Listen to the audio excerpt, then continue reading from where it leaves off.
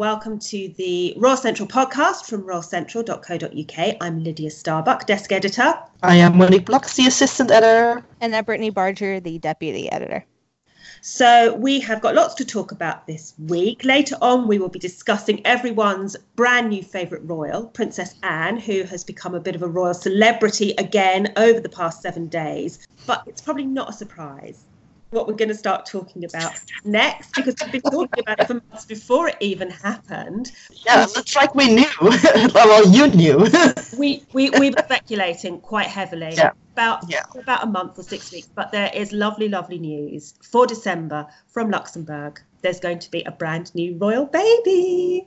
If you can't tell how excited Lydia is right now. And Brittany can see me, and I am grinning quite a lot.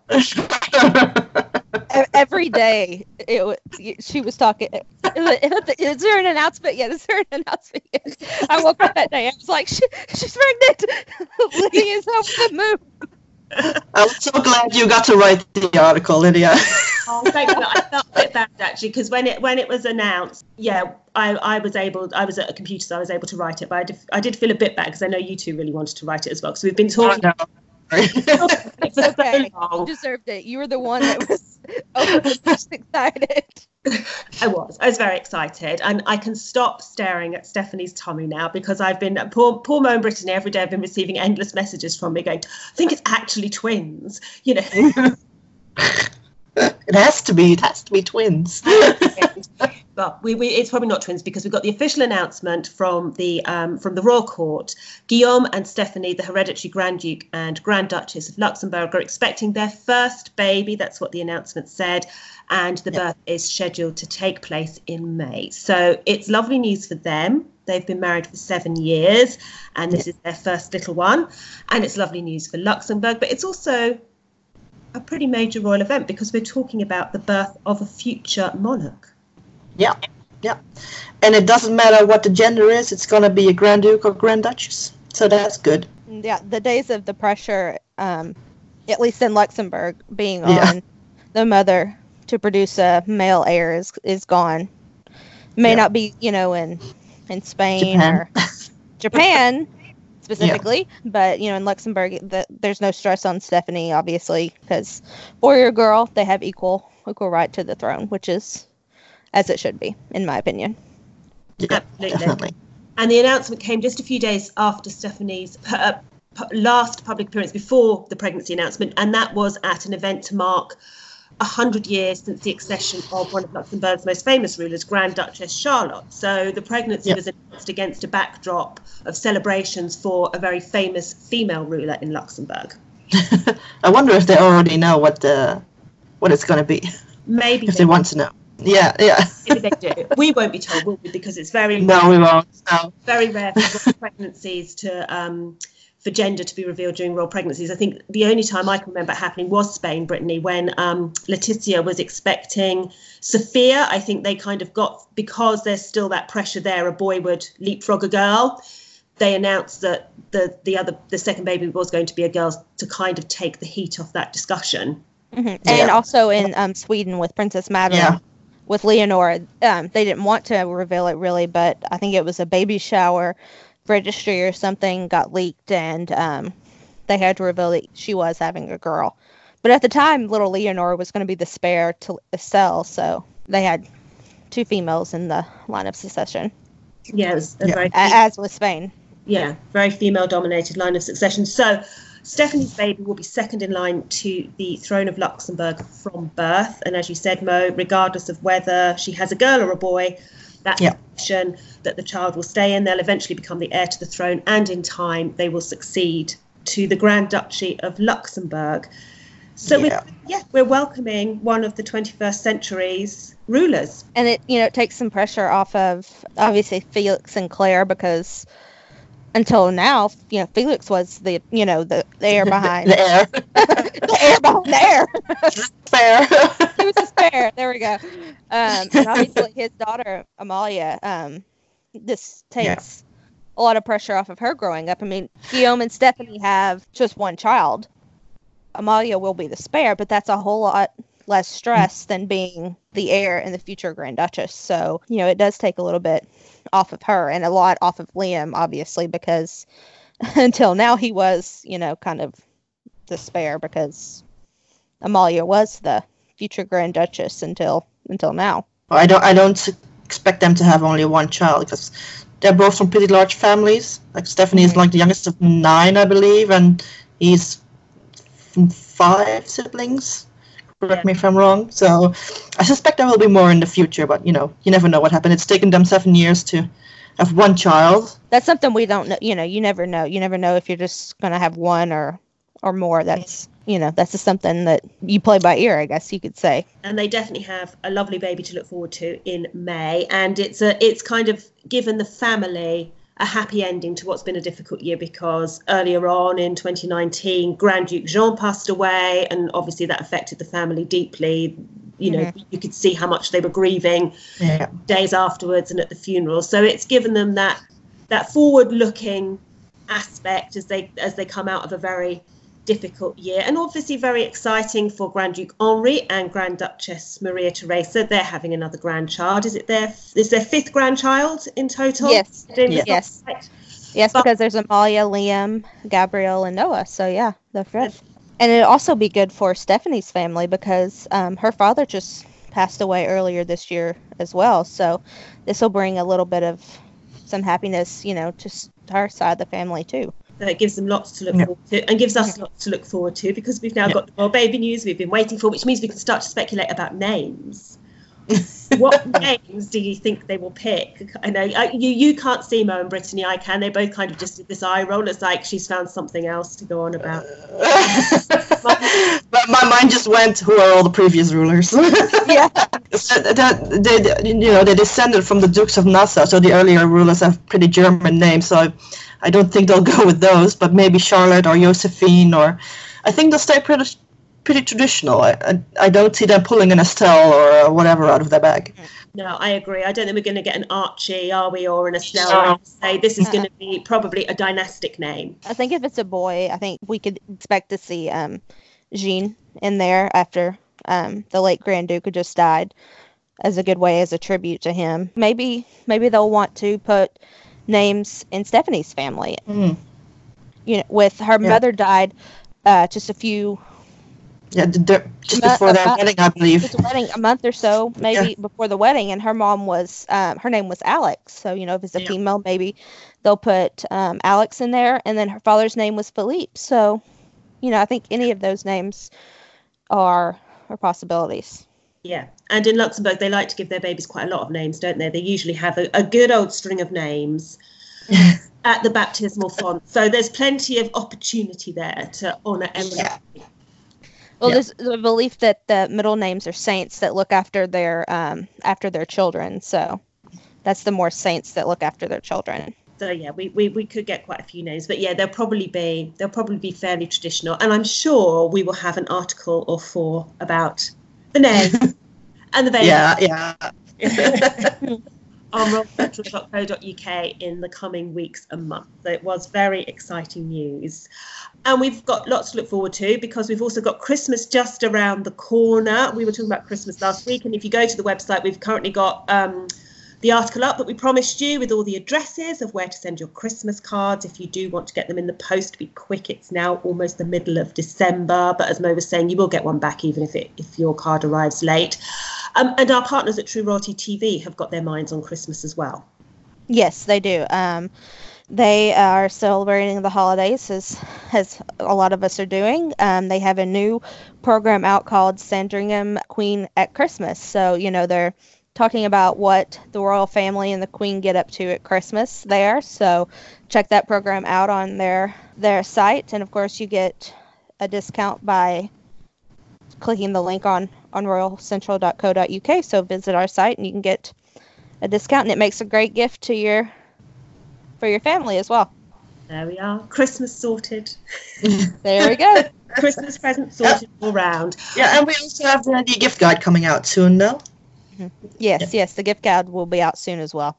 Yeah, that's all going to be on royalcentral.co.uk. Now, one thing that I don't know, I think could be a possibility at Sandringham this year. There's been some speculation over the last few days about whether the Duke of York should even attend the royal family's Christmas at Sandringham, given the controversy that's now swirling around him. I kind of think if he does turn up, he needs to be put in a very small room with no exit points with his sister, with Princess Anne, because I think she could be the person who could sit him down and tell him to, sort this all out. She's got a forceful personality and a fairly formidable reputation for protecting rights and for standing up for people who have been badly treated, women, men, and I think she would probably have a few choice things to say to her younger brother about the situation that he has created around himself over the past months and years. And she's been a bit of a royal superstar in the past few days, hasn't she, Anne? Because, I mean, obviously she's been around for years and years and years. She turns 70 next year. She's had a public life that spans 5 decades, started working very early on. But it seems like the whole world fell in love with her again over the last few days. Yeah. Because of the way she was at a reception at Buckingham Palace. We obviously don't know exactly what was said. People that were there have said, she was not dissing Trump or anything, but just her personality and her reaction of shrugging when her mother looks at her. I mean, this is the Queen looking at you and she's like, it's just me. Don't worry about it. Whatever, mother, Everyone else, so prim and proper. It's Her Majesty the Queen. She's like, can't be worried about this rubbish. Yeah, it was great, wasn't it? As the Queen was kind of finishing the official welcome for the NATO leaders for this celebration that took place at Buckingham Palace, marking the 70th anniversary of NATO. President Trump and Melania Trump were kind of making their way along, shaking hands with the Queen and with the Prince of Wales and the Duchess of Cornwall. And the Queen turned around to Anne, and Anne did this shrug, and it was firstly interpreted as the Queen scolding Princess Anne for not coming and joining in, but then later it was said Anne was saying, it's just me, there's no one else left, what do you want? And as you say, it's kind of, it's really demonstrative of her personality, isn't it? Because who else would do that to the Queen? She is a very formidable character. She's one of those, there was some sort of a show, I think it's called The Windsors. I think it's on in the UK, possibly. It's kind of a satire or a joke or whatever, and I've watched it on Netflix, and it cracks me up because they have her as this like ghostly figure that just pops up out of nowhere, and she's like, "Bitches!" Those were the Queen Mother's favorite moments.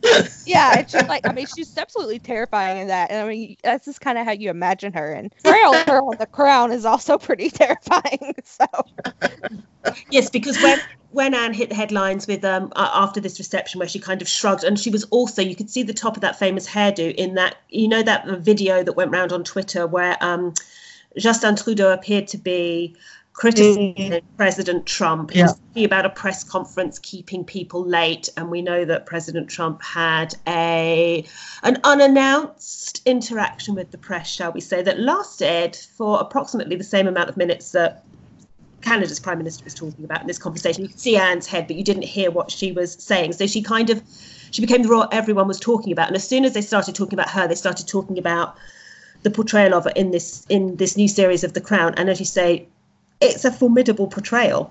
Yeah. Yeah, I love the scene in the like the sitting room around the fireplace. Was that rational enough for you or unemotional enough for you? I'm not sure what the line is. She just walks out. Marvelous.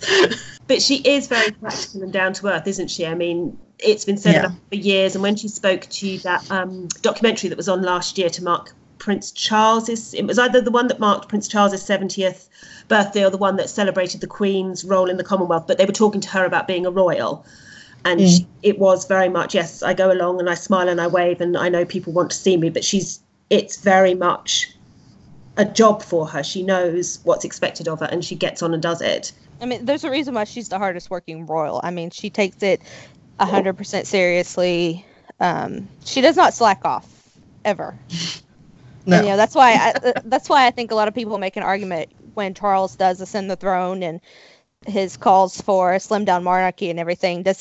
Should he keep Anne, working and everything? And I would argue yes, just because she's Anne, and I wouldn't want to face her when she was told she was done. So she does support such a huge range of charities and organisations, and she gives them a much higher profile. And the thing is, were she to be taken out of the Royal Rota, they would lose a big percentage of the engagements that they carry out every year, because we're coming towards the end of the year and there'll be articles on royalcentral.co.uk about the number of times we've seen all the royals through the year. We do those tallies, and Anne is always top. I think there's been a couple of years where Charles has just leapfrogged her, maybe by 2 or 3 engagements, but she's doing, last year it was 518 engagements, and taking that away, it leaves a big gap. And I mean, I know I spoke to MND Scotland a few months ago when I was writing an article about her work with them.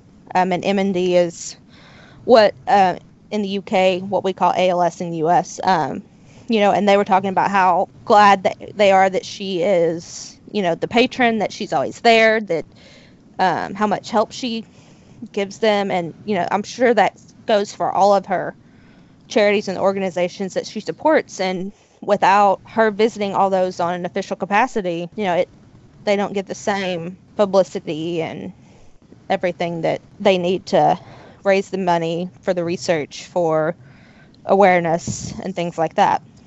And she is very, very prolific as well, isn't she, in going and seeing organisations like you were saying, MND in Scotland. It's not just kind of big showpiece events in London. She's on the ground, so she does spend a lot of time in Scotland, but you also see her carrying out a lot of engagements right across England, going to places that maybe other royals don't venture to, and she goes out and sees the charities and organisations that she works with, their work on the ground. I mean, I remember seeing her about 6 or 7 years ago now. I was coming out of a shop in Brentwood High Street, and she was making a visit to the Save the Children charity shop, which was across the road. So there was Princess Anne just into the shop, having a chat, and off she went again, and that's was like just a weekday morning.